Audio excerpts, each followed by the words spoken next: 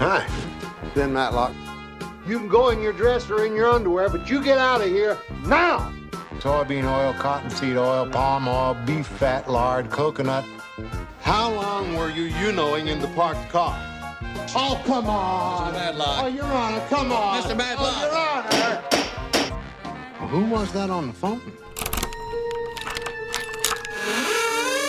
Unlocking Matlock.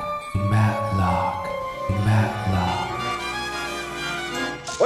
Wait a minute! Welcome to Unlocking Matlock, the only in-depth deep dive analysis of the hit 80s TV show Matlock, starring Andy Griffith. I'm your co-host, Joe Vargo, and joining me is my other co-host, Tony Grunwald. Hey, thanks for joining us, everybody. This is going to be great.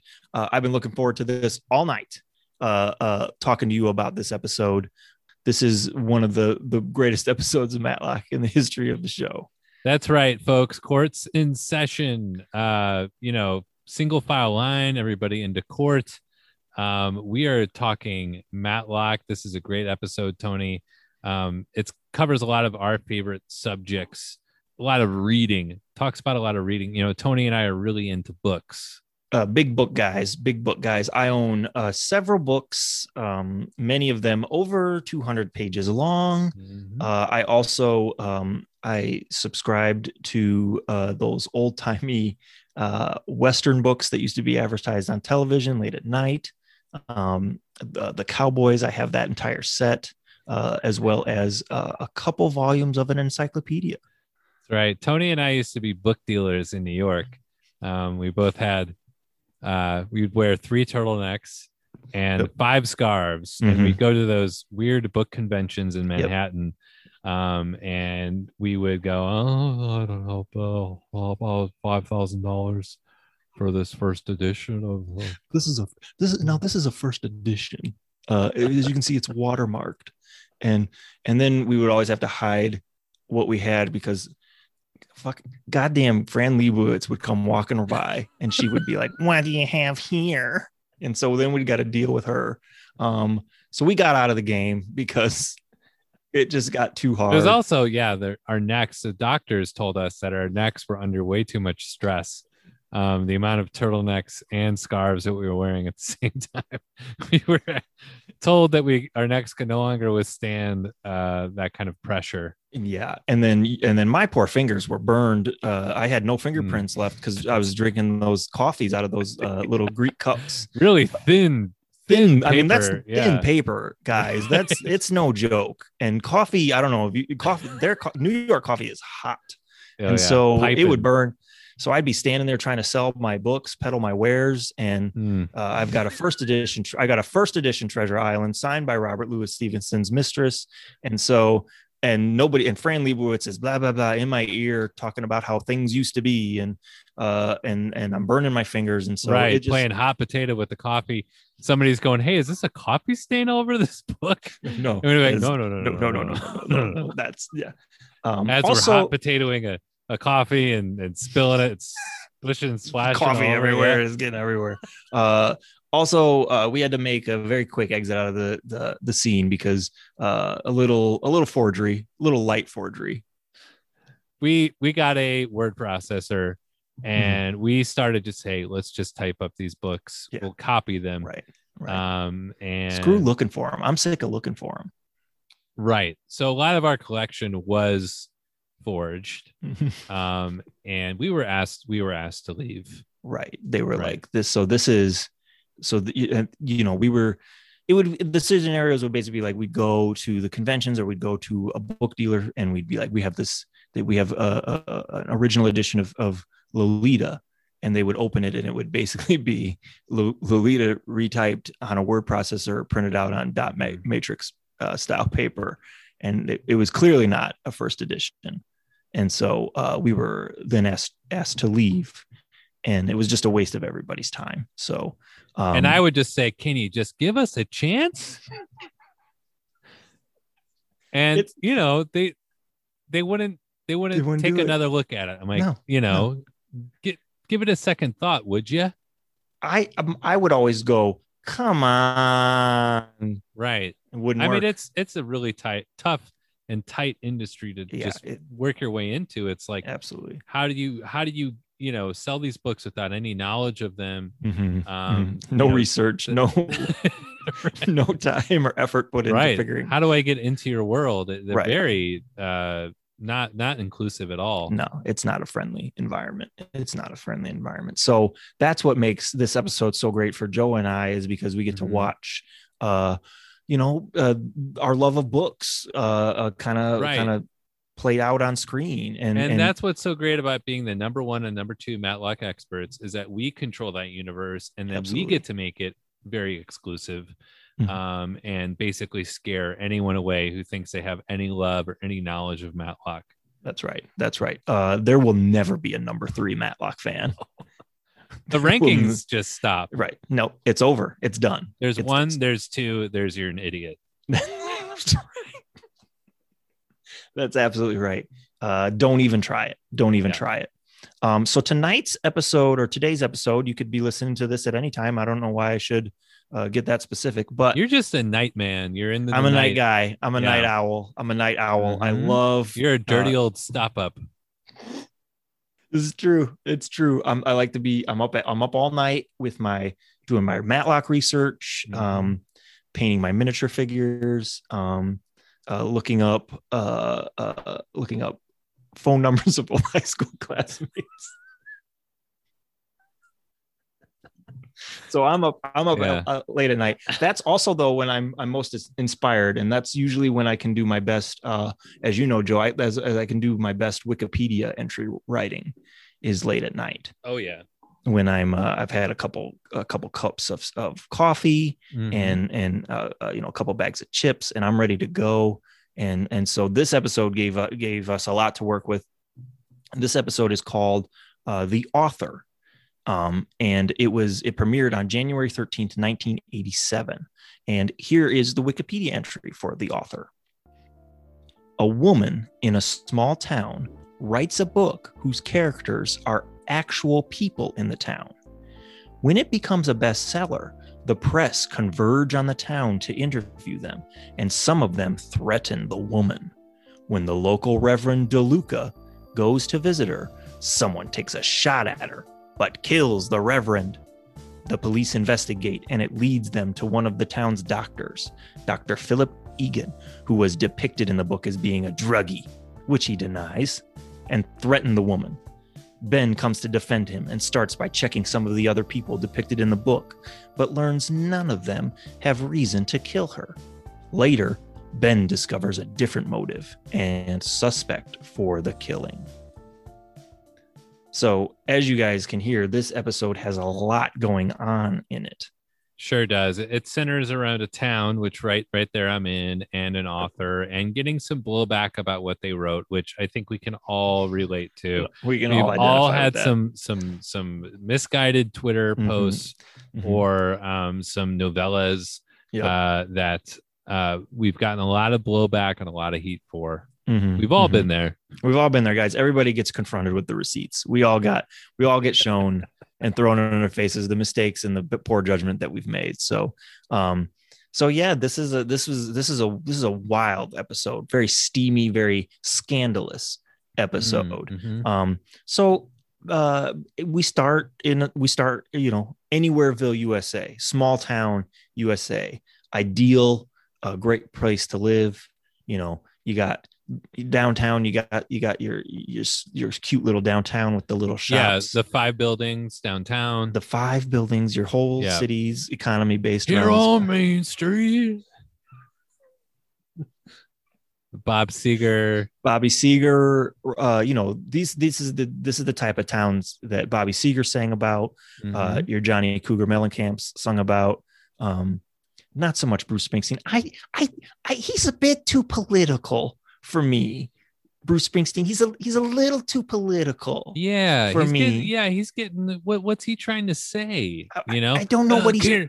Can we all just why don't we all just get along in America? Why don't we all just we're all fighting for the same flag? it's like, hey, buddy, why don't you just shut up and sing, buddy? Why don't you just sing your song about being Born in the USA, a real American song? Yeah, that's not political at all. That song's not political at all. It's just a fun, great song about being born in the USA. Yeah. So, but I wish he would write more songs about like this town, this small town, beautiful, ideal, a place to raise a family, a good place to raise your family, Joe. Not one of these scary cities. This is a nice town with nice people, going about their day, waving to the postman, right? You know, hey, something's going on in this town, and this town's not so small anymore because the news is there, and the mainstream media is hanging around those lecherous tools. Yep. Yeah. Yeah, I personally like when the news comes around because I like to get in the background of their shots and do funny things in the background. So Tony's pretty known to most media outlets. I've got a scanner.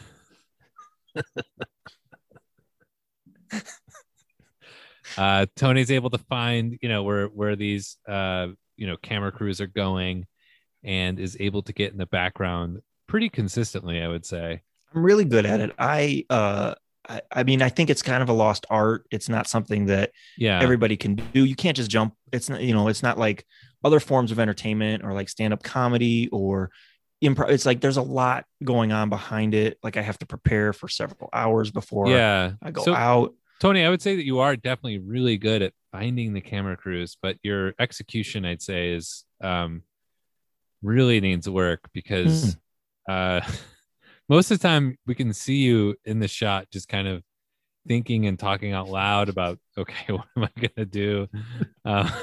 You're kind of, you can see you rehearsing about how you're going to walk into the shot. And then you never really pull the trigger on it. It's like, am I watching him get in the shot, or is he winding up to do it? Or it's hard to come up with great. I mean, it's not hard to come up with great ideas. It's hard to decide on a great idea. So it's like, oh, am I going to Charlie Chaplin walk into the shot? Or am I going to like walk in the shot and pretend like I didn't know they're filming and like get surprised? Like, what are we going to do? Yeah. Like, it's kind of like watching like an improv show and there's like one person who just never gets into the show and you just kind of watch them on the sidelines. Like, why is that person not getting in? Like someone's got to bring them in. Like what's going on? Like, it's a bit like that. Like, do you think, I mean, sometime you should come with me sometime. Maybe you and I could do a 2-man show behind the reporter. I don't do well in a passenger seat of a car, Tony.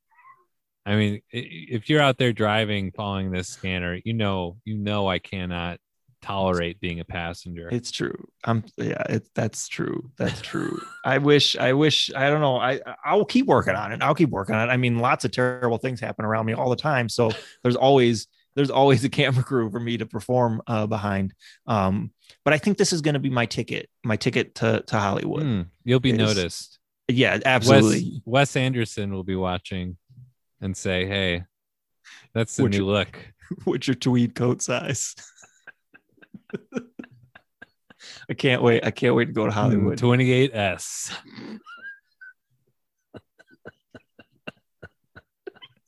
Oh, mama, look out. Here I come. I'm going to Hollywood with Wes Anderson. But yeah, so the reporter, the media has converged onto this tiny, small, idyllic town. And they're asking questions. All about a story that an author wrote, this big story that has swept the nation, not just Atlanta, not just Georgia, but the entire nation. Everyone's reading this book, this hot and steamy mystery book. And they're asking, it seems to be based specifically on people in the town and not very well masked. So it's no, not at all. This is a very tell-all, secrets, warts and all, everybody's dirty laundry getting aired in this very steamy kind of thriller mystery type novel. And it's very clear that these characters were based on real people and they're in this town. So those sharks, those blood-sucking sharks, the media, they're gonna chase this story and get it. So they come to town and they try to expose who these people really are. And so, there's a doctor in the story that was stealing drugs and selling them out of the hospital. And so they go and they find who they think this doctor is, and they're in his face with the microphone saying, "Is it you?" And he's got nothing but bad things to say about the author. First of all, he flat out denies it, which he should, because there's nothing cool about like he doesn't have cool drugs like weed, or like he's got like liver medicine. Right. And which, also like you should deny it. I mean, because when I've been accused of a crime, I make the mistake of considering it hypothetically. Even if I did not do it, I said, well, if I did, this is how I would do it. Right. Well, you've got to play out all the scenarios in your head. Right. If I did do it, this is how I would do it, Mm-hmm. But I didn't, because it didn't go down this way. Right. So he's he's screaming on television about this lady, this author, and Marianne Newton is the author of this story. And Miss Newton, she painted a very dirty picture of this doctor. There's also a few women in town that she painted as being maybe a little too friendly with some of the men in town. A little promiscuous, if you will. Ooh, we might have to bleep that. I don't know if you can say that. I'm not sure, but I did, Tony.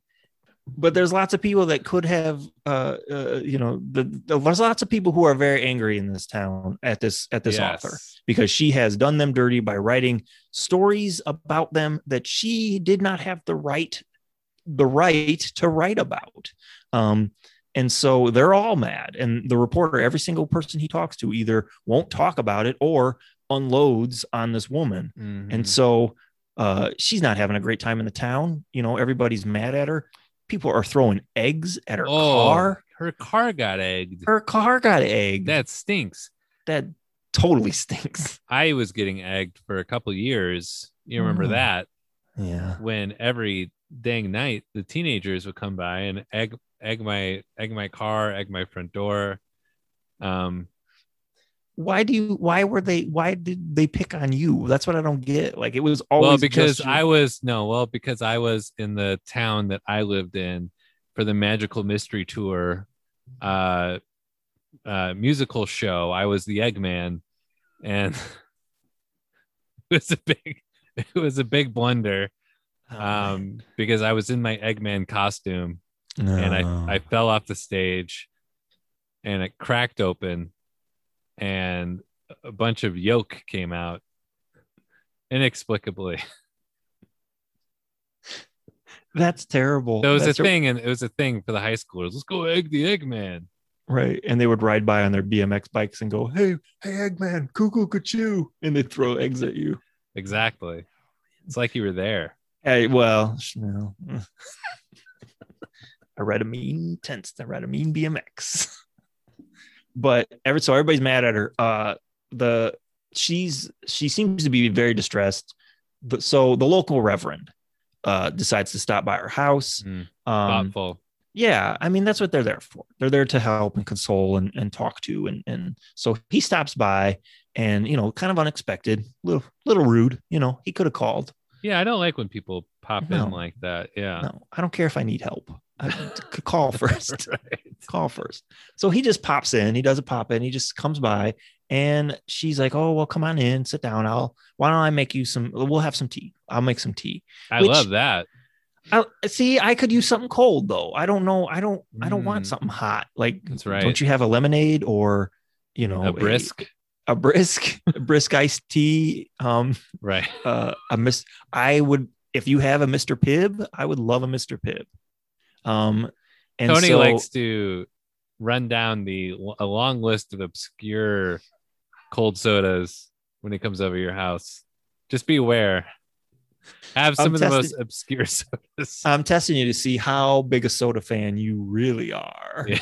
Or don't offer me none of that Coca-Cola garbage. That is play school. That is first grade. It's like, but if you've got like a Diet Right or some Green River, or Joe and I's favorite, the Big Red, got some B-Ree. If you got a B-Ree, we are all about it.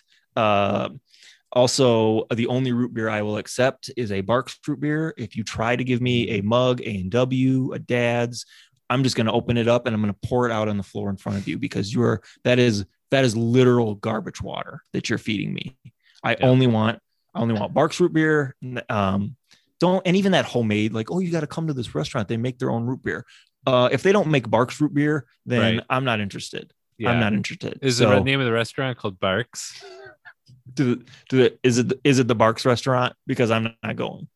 And so every root beer place has a restaurant associated with it, right? There's never just a, there's never just a root beer place, right? It's always like got to sell burgers or something too. Mm-hmm. I mean, it's just a sad state of the root beer economy that it can't sustain its own business, that you have to add on like there's this root beer place by me. It's like root beer and CBD oil. It's just sad.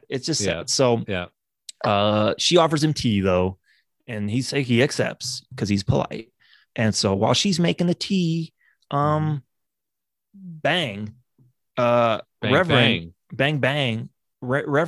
gets shot at and killed through her front window, and he's died. He's dead. Yeah, an old man walking his dogs. He hears the noise, runs to the gunshots, which I have to say is very brave. Don't do that. Runs to see what's going on, peeks in the window, sees the author. She walks out with a tea tray, and she's shocked to see the Reverend on the floor. Drops the tea. Drops it all over shatter. The place. Boom. And oh my God, the Reverend's killed. Dead. He's been killed. He's been killed. So we now have our murder victim. We cut to our hero finally. The man in white is here to save us. Ben Matlock. He's already in town. I believe he's visiting his friend, the chief of police. They have a ongoing checker game. Which is intense game of checkers, which is new to me because I've never played a game of checkers that lasts longer than 3 minutes. Well, not if you take a long time deciding. That's true. That's the key. Mm-hmm. It's the game of checkers is not meant to be played. It's a conversation around the checkers. Wow. I went to gentleman finishing school. I see. And I know all about these things. I see. It's almost like your philosophy behind checkers is almost Eastern, I would say. You've got kind of a Tao of checkers kind of thing. That's right. Mindset about this. Like it's definitely a art of war kind of thing with you. Exactly. I have the same thing about cornhole. We were playing a good game of cornhole with another gentleman. It's a test of wills. It's more than just a game. It's a battle for one's very soul. Mm-hmm. Is to see who can get the beanie bag into the hole. What I like to do is drain three beanies into a cornhole in a row, and then I say, hey, can I freshen up that drink for you? Hey, let me go. I was going to go get another drink. Let me freshen that one up for you. You murder them physically at the game, but then you psychologically, you also defeat them because not only will I beat you at this game, I'm going to belittle you by asking you what you need from me. What else do you need? And then they say, oh, you are standing way too close for that to count.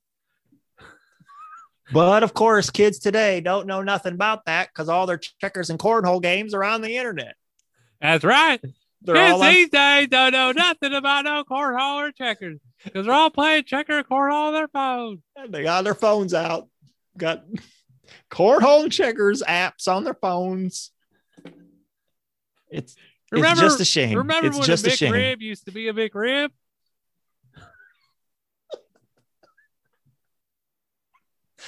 Oh, what else is going on?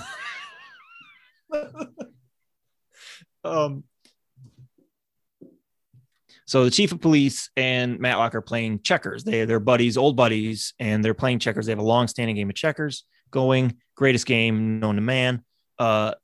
They kind of just casually chit-chat, and the chief of police brings up, he says that they have a suspect already in custody for the murder of the Reverend.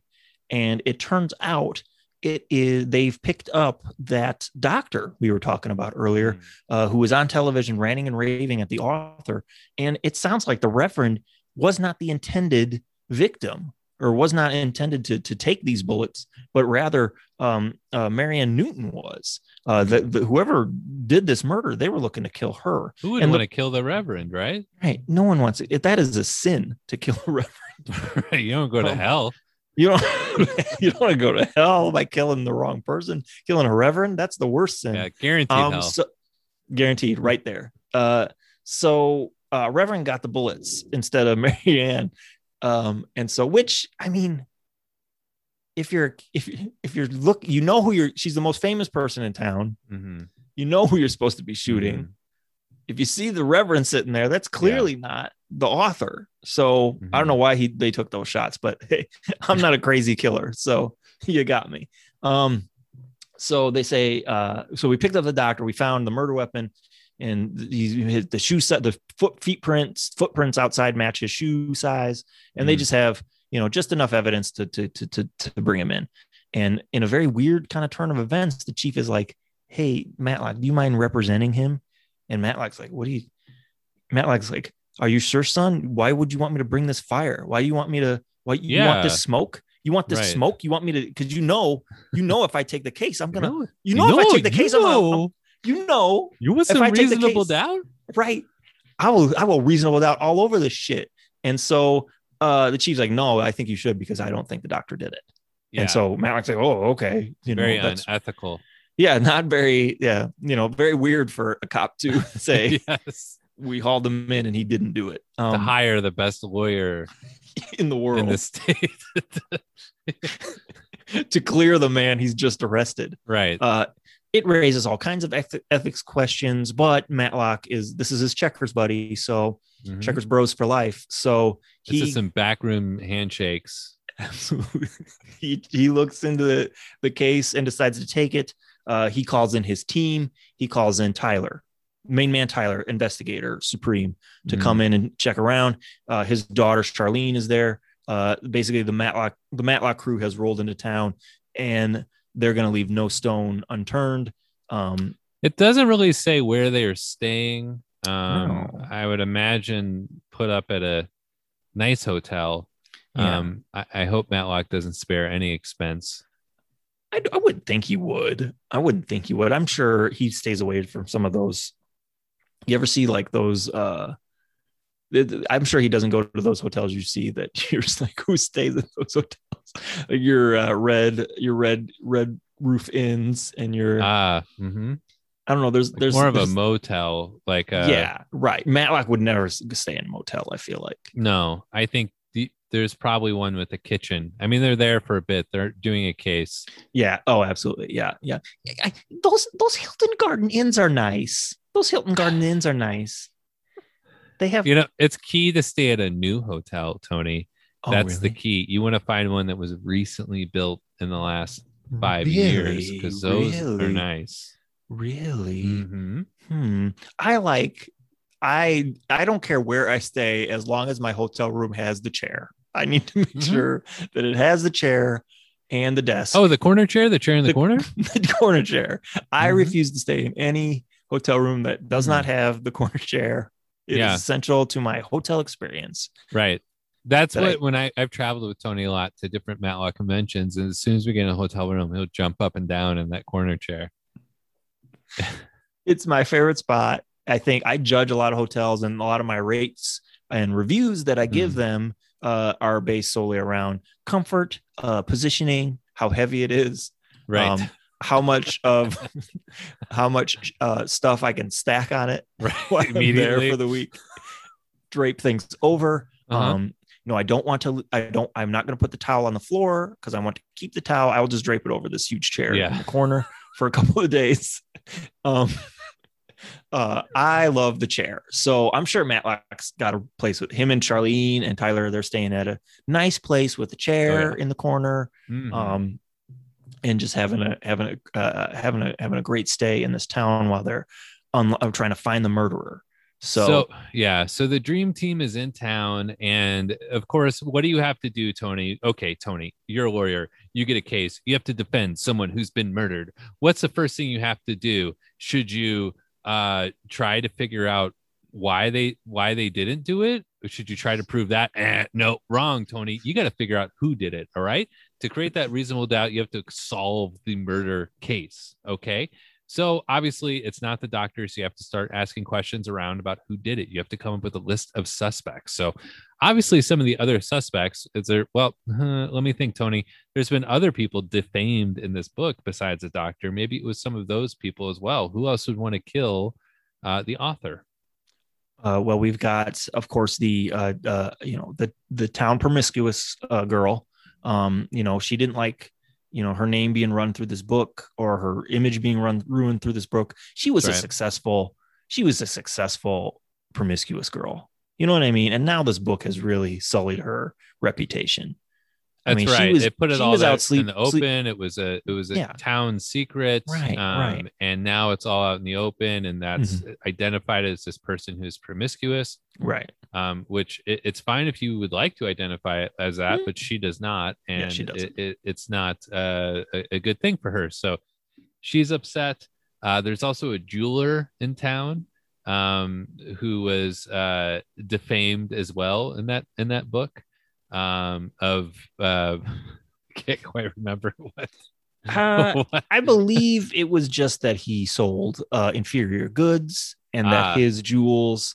Look, this is the thing. Like, you're gonna buy your sweetheart a nice diamond ring. You want to make sure that it's legitimate. You don't want to be buying no Fugazi ring. It's Fugazi. It's a Fugazi. You don't want to. Hey, let's forget about it. Fugazi. You don't want to be buying one of those because she will laugh at you. And she'll talk in that voice. As soon as you hand anybody a Fugazi, they automatically start talking in that voice. And you go, well, what do you think? Will ya? It's a Fugazi. Oh, you moron, you stupid. It's a Fugazi. Get out of here. So they don't. So the jeweler was not selling quality goods. That's right. Which, I mean, but like, how picky are you going to get, really? I mean, it's a small one town. Jeweler in town who's really going to know. I mean, exactly. Everybody's everybody's really a jeweler. Everybody's all of a sudden jewelry expert. Tony, you ever buy jewelry and they give you that little viewer to look close? Oh, the eye microscope. The eye microscope, the eye tube. Yeah. Yes. They say, here you go. Why don't you put this thing up against your skin that's been up against my skin? My thing is that I always want to do. The jewelers always do that cool move where they kind of screw it in their eye, and they can look at it hands free. They can go hands free with it. That's right. I have yet to find a eye microscope that fits the socket. My socket. I've got. The doctor said I have an unusually small socket. Yeah, your orbital bone is. My OB is small, so right. I cannot ever fit them into my eyeball. I can never fit the gross germ-ridden. I have something wrong where I put it up to my eye, but then I open the wrong eye and close the wrong eye. So I'm saying, it's not working, and they get real frustrated with that. And I say, okay, let me try again. And I go, can I just have two? It'll be easier if I just have two. And I close both my eyes. Yeah, you're not the guy to buy a telescope for your birthday. No, I find it very confusing. It's no good. But this guy seems super shady. Tyler and Matlock kind of have it in. As they say, they like him for it. A lot of that's something you hear in the show, like, oh, I like him for it. I like him for this murder. And so they do a little bit more investigating. His alibi isn't super great. Like, it's kind of got, he just says he was with some girl. They quickly kind of disprove that. Yeah. And so, but they kind of find out that he's been running around with some shady characters. And Matlock and Tyler, they're street guys. You know what I mean? They know kind of, if you're talking about shady characters, that's their world. I mean, this is Matlock. Yeah. I mean, this is what he deals in. So they're able to quickly deduce and figure out that the jeweler in this small town, he's been hanging out with a very suspect black market jewelry fencer or dealer. This guy deals in black market jewelry. Jewel dealer. Yeah. So Tyler figures it out right away. Like, oh, well, it's Grok. You're talking about Grok. You're talking about Grok. That's Grok. Of course. Yeah. Right. Who we all know, world famous jewel. Yeah. This is underbelly of what's going on. And Matlock and Tyler are plugged in to the mainframe. They're mainlanding the underground, and they know, okay, where are these crooks, bad dudes getting this stolen jewelry? Where the bad guys at? So they're going to look for the bad guys. So basically what their angle is at this point is they've got the jeweler who was mad at the author for writing that he's a bad jeweler, and he's been hanging out with this very shady character named Grok. And they are going to look into this. And in fact, they're going to confront the two of them at their jewelry store. Tony, before we get to that exciting action, let's hear from our sponsor. Hey, everyone. Hey, Joe. Hey, are you guys getting super excited to go on the Unlocking Matlock Fan Fest Cruise 2021? I know I am. I can't wait to see everyone on the cruise.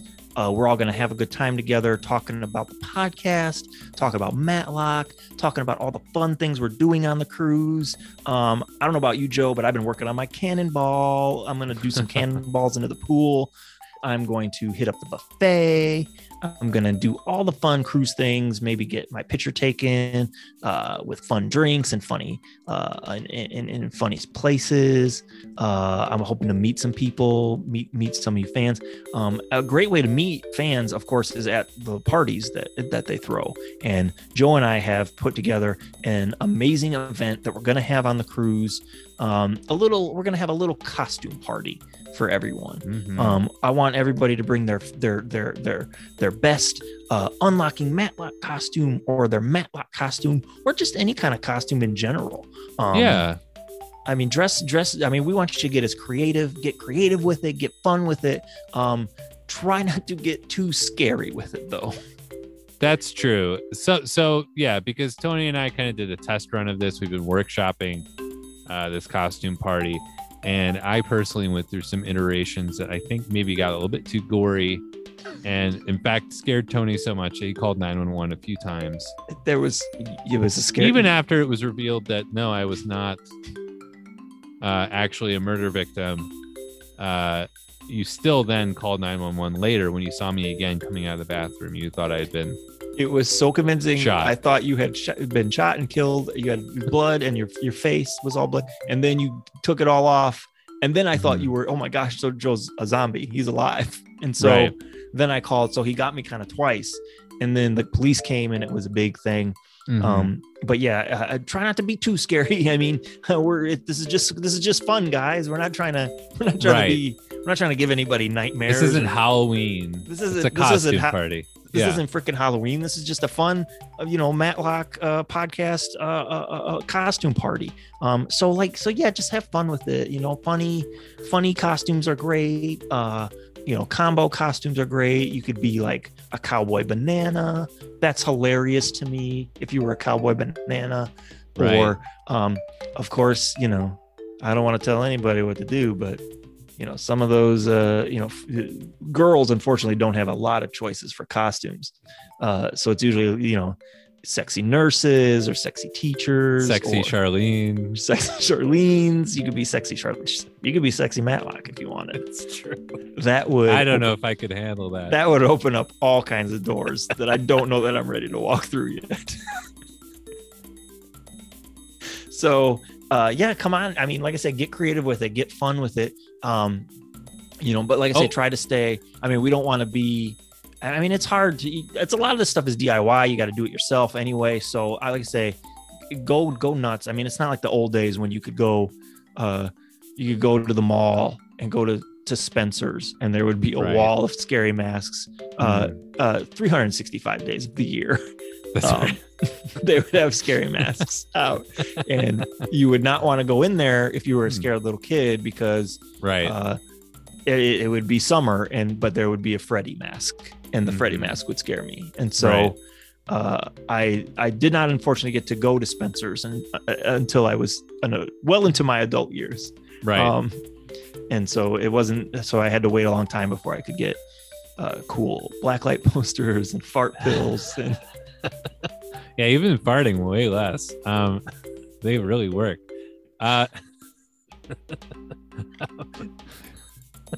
Also, no political stuff, guys. I don't want to see any Nixon masks or Bill Clinton masks. No. Oh God, come on. Let's keep it fun, guys. Let's not go there. Let's not. We don't want to rile anybody also, up. guys, big rule, but we'll know if you Googled funny costume ideas, and a few days before the party, we'll know because we have a list of those costumes in our heads, and if you show up with one of those ideas, we'll know. I printed out a hard copy. I printed out a hard copy of all. I've screenshotted them all, and I converted them to PDF files, and then converted those to PNG files, so that then I printed them out. So we have hard copies. So if you show up to leave as you leave the cruise, I don't care where it is. Yeah. Please come up with it yourself. Right. Don't steal ideas and suggestions off the internet. You will be bounced. Right. We also look at unique costume ideas or last minute costume ideas for a unlocking Matlock or a Matlock costume party. We've done all the searches, so we'll know if you've. We'll know. It's not original. We'll know. So, like I say, make your own. Come on, come up with your own idea. And let's try to keep the Baby Yodas to a minimum. I know he's cute and he's all the rage, but maybe just one Baby Yoda. I don't need to see 25 Baby Yodas. Let's just do one. And I think there should one regular, one sexy. Should be two. There should be two because there should be one that's sad that their costume is not as good as the other person, and they should feel dejected all night, and they can't just enjoy themselves. That's right. Because it's competitive, guys. There's no look. Did we mention there's a prize? Did we mention that the costume party ends with a huge prize? It's a pasta dinner with Tony and I. Cooked by us.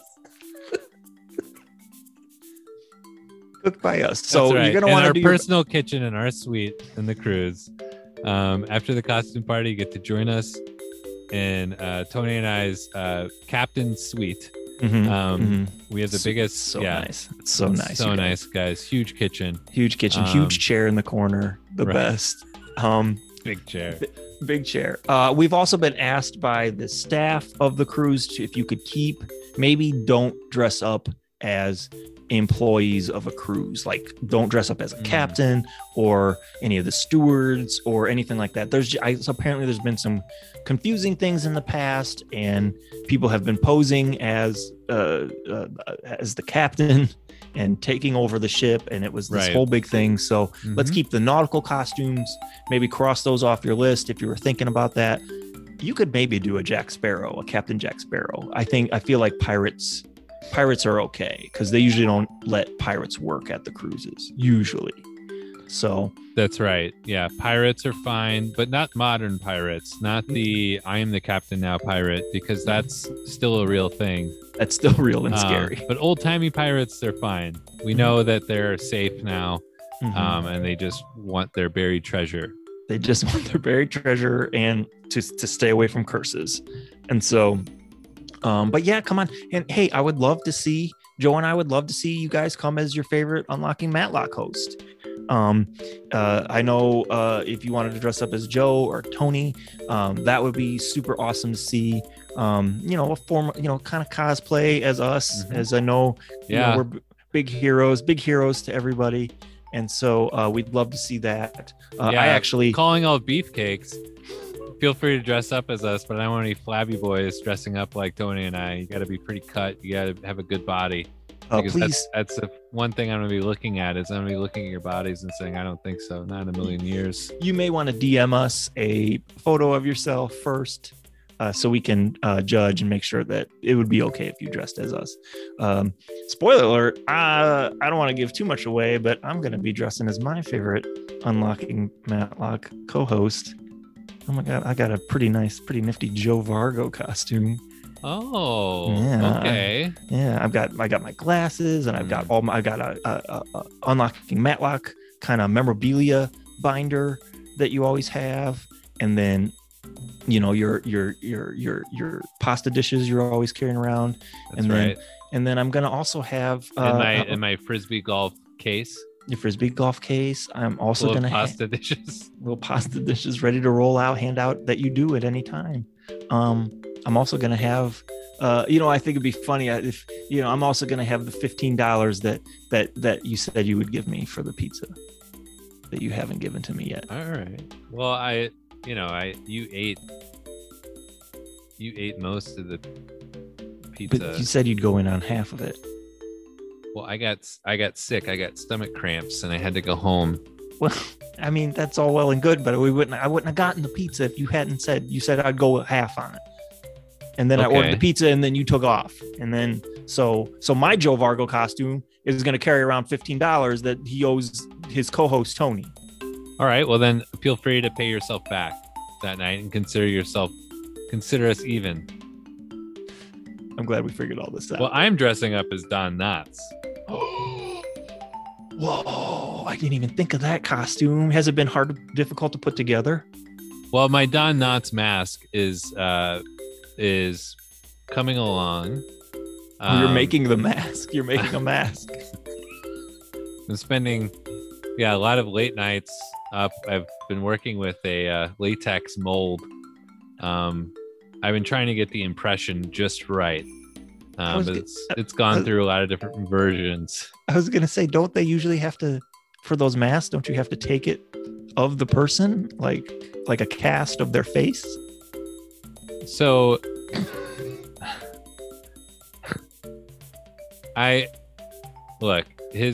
it's known where his grave is. Listen, we love this crew so much. What's a little grave robbing between two huge fans of Andy Griffith and his body of work? Everybody, I want to see you all put as much effort into your costumes as Joe and I have put into ours. I hope you can all get your things together and get them ready for the cruise, because it is going to be amazing. Like I say, costume contest. It's a contest, secret contest, judged by Joe and I. The winner will be determined after the party, and you will get the winner will get a delicious pasta dinner made by Joe and myself. That is going to be delicious. So get your costumes ready to go. Be sure to be checking your email for any more updates. If you have any questions about the cruise or anything Unlocking Matlock, feel free to email us at unlockingmatlock@gmail.com, and we'd be happy to answer any questions that you had about it. Can't wait to see you for the Unlocking Matlock FanFest Cruise 2021. Wow, Tony, that sounds like so much fun. I love a party with a lot of rules. That's how I like to get down, baby. I love structured play. I want to be told where to be, how to act, what to do. It's the best way. I love somebody bossing me around all night, moving from one thing to the next. It's what I love about weddings. They're so much fun. Oh, let's go to this thing. Now to this thing. Now that thing. Now watch this. Now look at this. I love that weddings last like 6 hours, 6, 7, 8 hours. And 3 hours of those are dancing. When you dance, probably on average, a whole year, you dance for maybe 3 minutes. Legit. Right. But then you're asked to dance for 3 straight hours. Yeah, I love it. I love spending an entire day at somebody's shit. Guys, we're back. It's crazy. Things are getting crazy. The jeweler has been hanging out with a suspicious character named Grok. And this all kind of falls into play because shady things can eventually lead to murder. And so Matlock and Tyler and Charlene are investigating to see if the jeweler actually shot the Reverend instead of the doctor who has been accused of this crime. But as Joe and I found out watching the episode, that wasn't really the case. No. It turns out The jeweler is not guilty of this crime. Mm-mm. Yeah, so Tyler kind of busts into the jewelry shop and they're not open. And he is there with Grok, who is trying to sell him or trying to move a briefcase full of pearls and other jewels. And they basically get caught red-handed. And this guy deals in stolen jewelry. He steals it. He snatches the jewels right off your neck and off your fingers. He puts them in a suitcase and he runs away. That's Grok's game. And so Grok is out there stealing jewels, and the town jeweler just thinks it's okay to be in business with this guy. Right. Like, what's the big deal? That's how I'm going to get my my merchandise is from Grok, is from who steals jewelry. Well, that's not exactly above board. No. And Matlock tells him that right away, saying, hey, actually, guys, I hate to break this to you, but this is illegal. Guys, and where were you Wednesday night, the night of the murder? And they say, well, we were doing this. We were doing this illegal stuff. Right. And so why didn't you tell me that earlier? Well, yeah. Obviously, I'm not going to tell you that because that would be illegal. And Matlock's kind of like, oh, okay, I get that. Well, I get it. Yeah. That makes well, sense. Guess what? Actually, though, you are going to jail. So he gets him. Yeah. So he gets him. He got him. He got it. So he didn't get him for this thing, but he got him for another thing. So score another one for Matlock on the old scoreboard. They deduce it's not the jeweler because he was hanging out with Grok doing illegal sales, but they still go to jail for that. Right. Nobody gets away with shit. Exactly. Nobody. Everybody pays the piper in Matlock's world. So he busts the jeweler not for the murder, but for something else. The promiscuous girl in town who was accused of it and it was a suspect. She gets cleared fairly easily. She was having a hard time. She's actually not promiscuous at all. She's having a very hard time meeting people. Yeah, it turns out she has a pretty good alibi, which is she was not out having an affair. She was volunteering in an old folks home, which is very noble, very nice thing to do. Nice and of her. Charlene goes to question her. I mean, just how does she do it? Yeah. And Charlene goes to question her. And she says, actually, I was trying to have an affair because her husband was just not paying attention to her. She changed her hair color.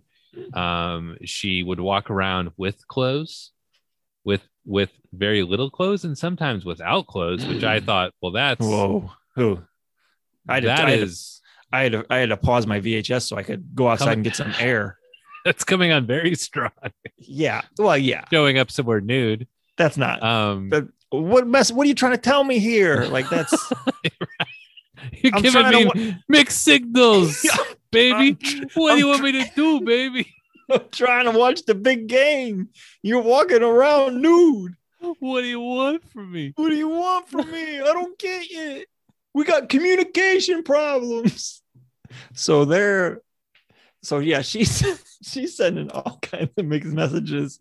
And so because of that, she was not able to successfully have an affair, which that's a shame. That's a shame because, we all have dreams. We all have big dreams. And it's always sad to see somebody's dream get kind of snuffed out. Yeah. I guess you'd like to think like, boy, I would never have an affair. That seems very wrong. But that you'd like to think, well, if I wanted to, though, that I would be able to. That I could. Exactly. It's but the harsh reality for a lot of people is you're not going to have any luck having an affair. Right. There's certain sorts of people that people still want to be involved with if they're in another relationship. But a lot of people, they don't. Exactly. We really don't mean to check everybody's ego, but if you're sitting there thinking, well, I could have an affair if I wanted to, like if you're sitting there, you and your significant other had a little tiff or just, things are just moving slow and you're like, I could go out and find somebody else. You probably couldn't. You probably couldn't. You can't. Yeah, you can't. You can't. Other people, yes. No. Nobody else is interested. Right. The 10s, the 9s. Yeah. Maybe the 8s. Maybe the 8s. but I'm not even you're getting a little Yeah, good desperate luck, at that 8. point. Yeah. But the 4s, forget it. yeah. It. Just sit in the garage with the car on. So she lied. She basically lied Mhm. about having an affair. And this whole book thing coming out actually got her husband hot for her again. Oh, yeah. Got him interested because he thought, oh, I guess these men are beating me to the punch. I got to get in there and pay attention to my wife. So he learned a valuable lesson. He did. This is great. I love reading this erotic fan fiction written about my wife. Mm-hmm. And so he's all on board with her again. So honestly, like, happy ending, great ending to her story. So she is not the murderer. No. So we've crossed off the jeweler. We've crossed off the promiscuous lady in town. We've crossed off. I mean, the doctor says he didn't do it, and Matlock believes him, and the chief believes him. So we do too. Yeah. I mean, he's got a lot of evidence stacked up against him. I mean, we have his we have his footprints outside the house. But Matlock kind of destroys that in court, though, the shoe size situation. He really does. Because he says, oh, he walks around in some shoes, and he's talking. He's got the chief on the stand, and he says, hey, I'm going to take my foot and put an impression here in the sand, and why don't you tell me what size that is? The chief measures it, and he says, oh, it's a size 12. And he goes, that's exactly right. Says the only problem is I'm a size 10, you fucking idiot. Matlock takes his tiny little feet out of those big 12s. His petite 10, size 10. He takes his petite little size 10 foot out of those takes huge 12s. Little mini feet out of those huge 12s. And he shoves them right in the reveal. face. That's like, right. You idiot. You absolute idiot. He's got tissues. He's got tissue. He shoved tissue in the size 12s to make it look like, the right amount of pressure was being put into the footprint. Mm-hmm. So basically he disproves the whole footprint. Could be anybody. Gets thrown out. I mean, that evidence is useless. Right. It's useless. Waste and of the time. prosecutor's like, I got nothing. I got no further questions. I'm terrible at my job. So he's done. And so Matlock, he's a little bit desperate at this point. He doesn't really have, a home run. Puts Marianne Newton on the stand. She's the author of the book. So sorry, the Reverend was killed in your house. She says he was there because she was going to donate half of the proceeds, half of her royalties, half of the money that she gets from the book. She was going to give half of it to the church.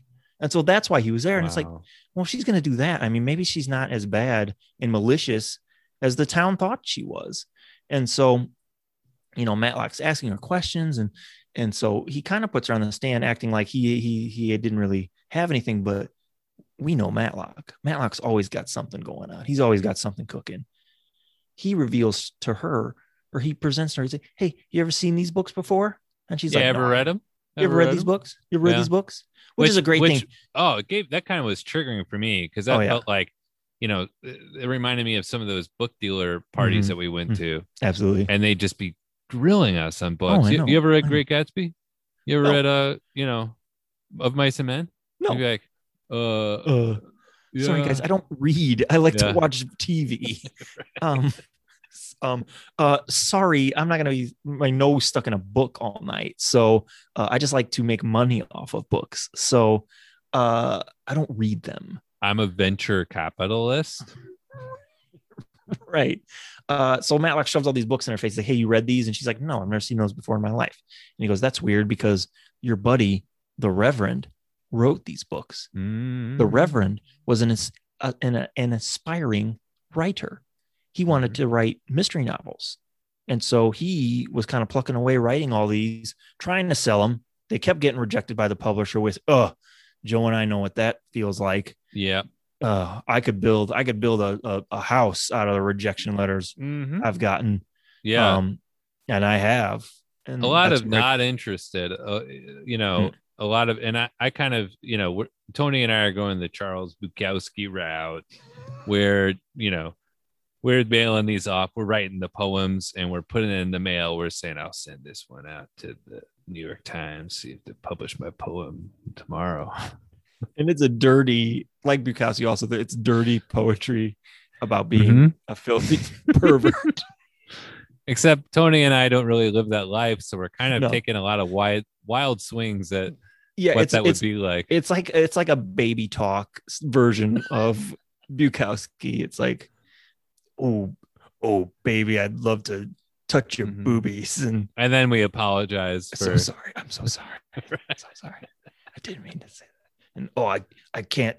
I'm a big drinker. I love being alcoholic. I love drinking these wine coolers, and I have a wine cooler, and I'm so wasted, bro.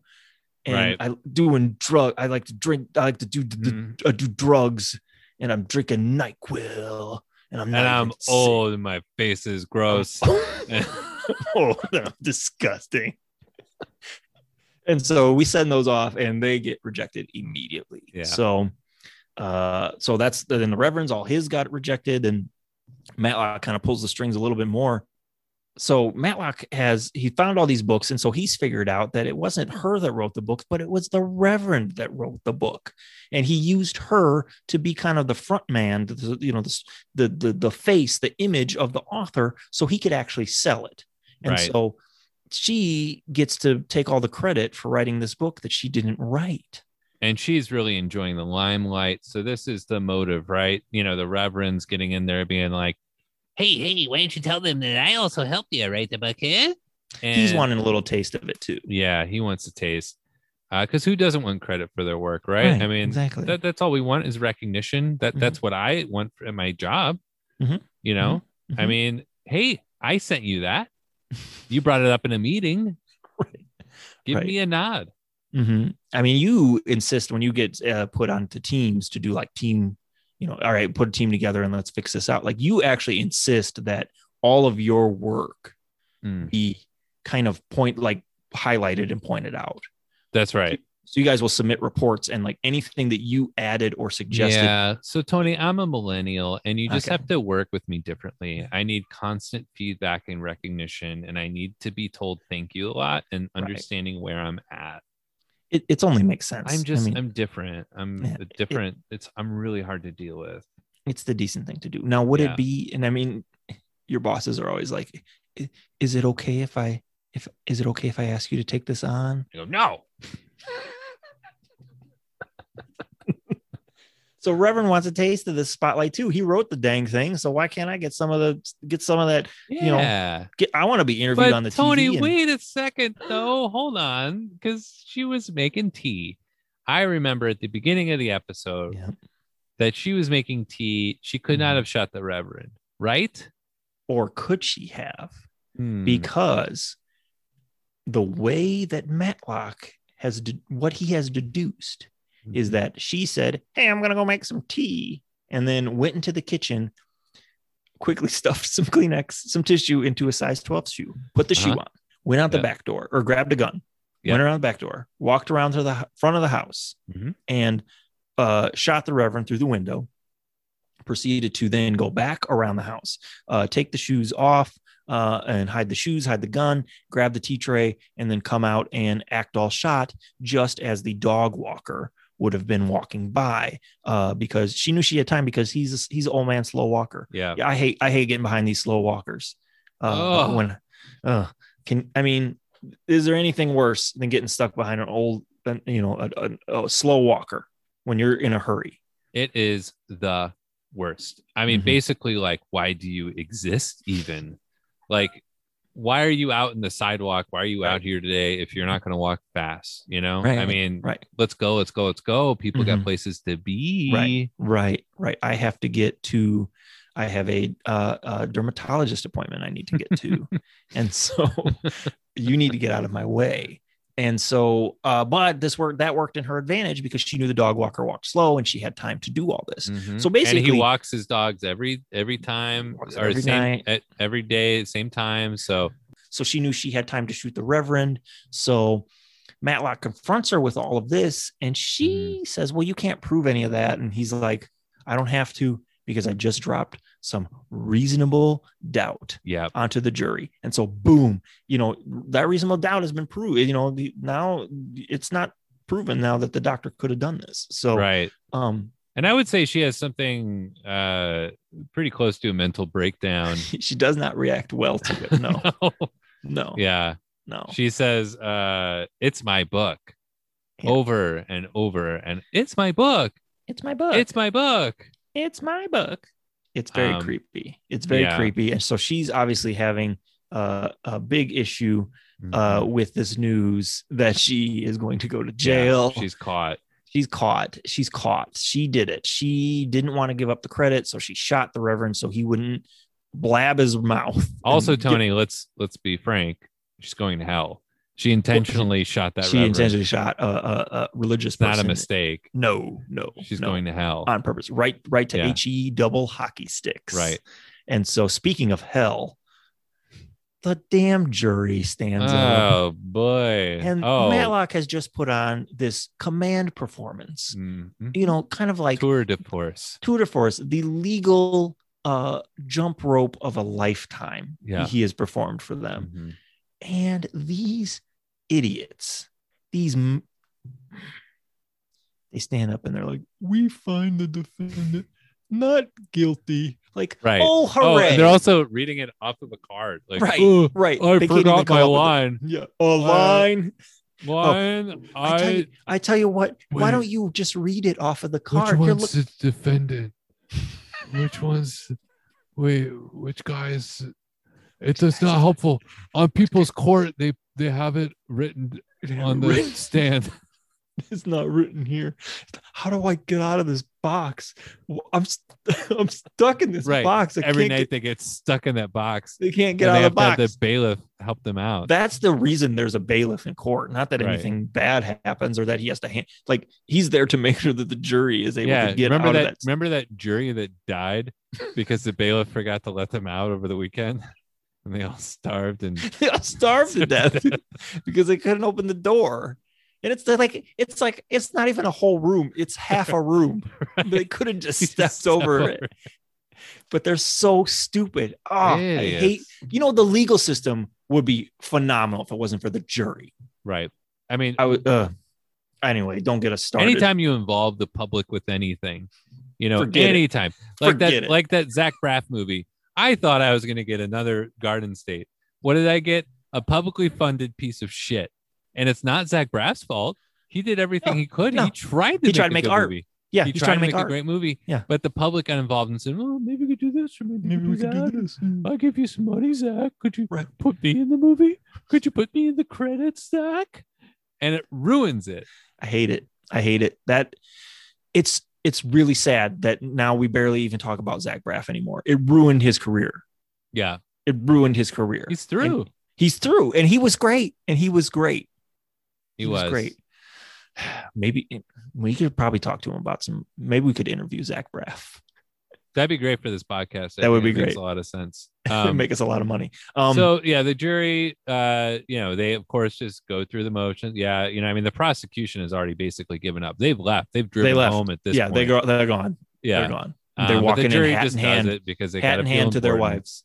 And Matlock's done it again. He's solved another case, not just gotten his client off, but he's solved the case completely, which it goes above and beyond. He's doing 20 people's jobs here. I mean, at this point, you've got to think that when you see Matlock's name on the docket, when you see that he's on the case, I would think that if you're a member of the police, a member of the prosecution team, the judge, the bailiff, the jury, everybody sees that, they're like, oh, got an easy one. Matlock's on this one, because he's going to do everybody's job.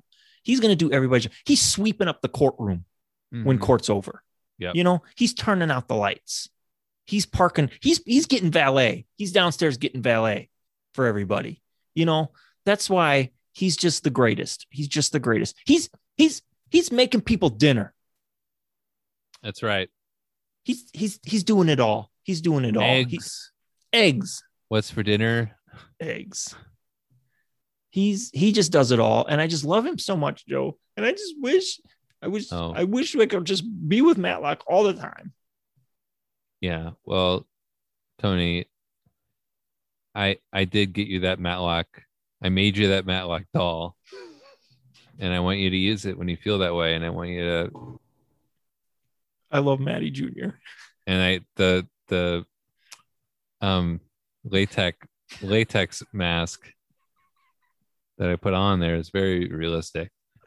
Like we do on every episode of Unlocking Matlock, we have the Don Knotts Watch. Now, Tony, was Don Knotts in this episode? No, he was not.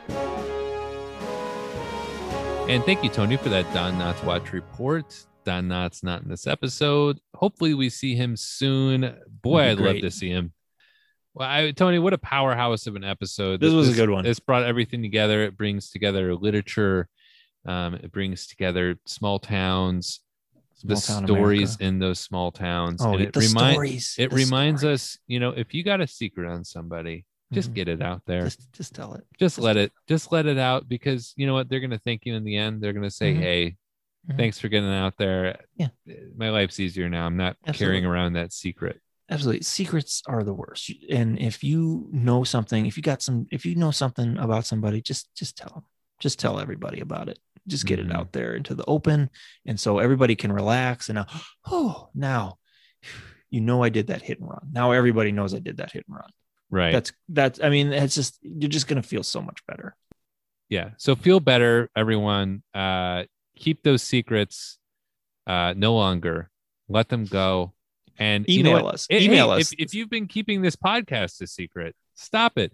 If you're one of those people that's like, hey, I want to keep those cool things to myself. I don't want to tell people what I'm into because it's really cool and I don't want to ruin it. Grow up. Let people know. Let your friends know, you're not in the cutting room floor and you're not cool anymore.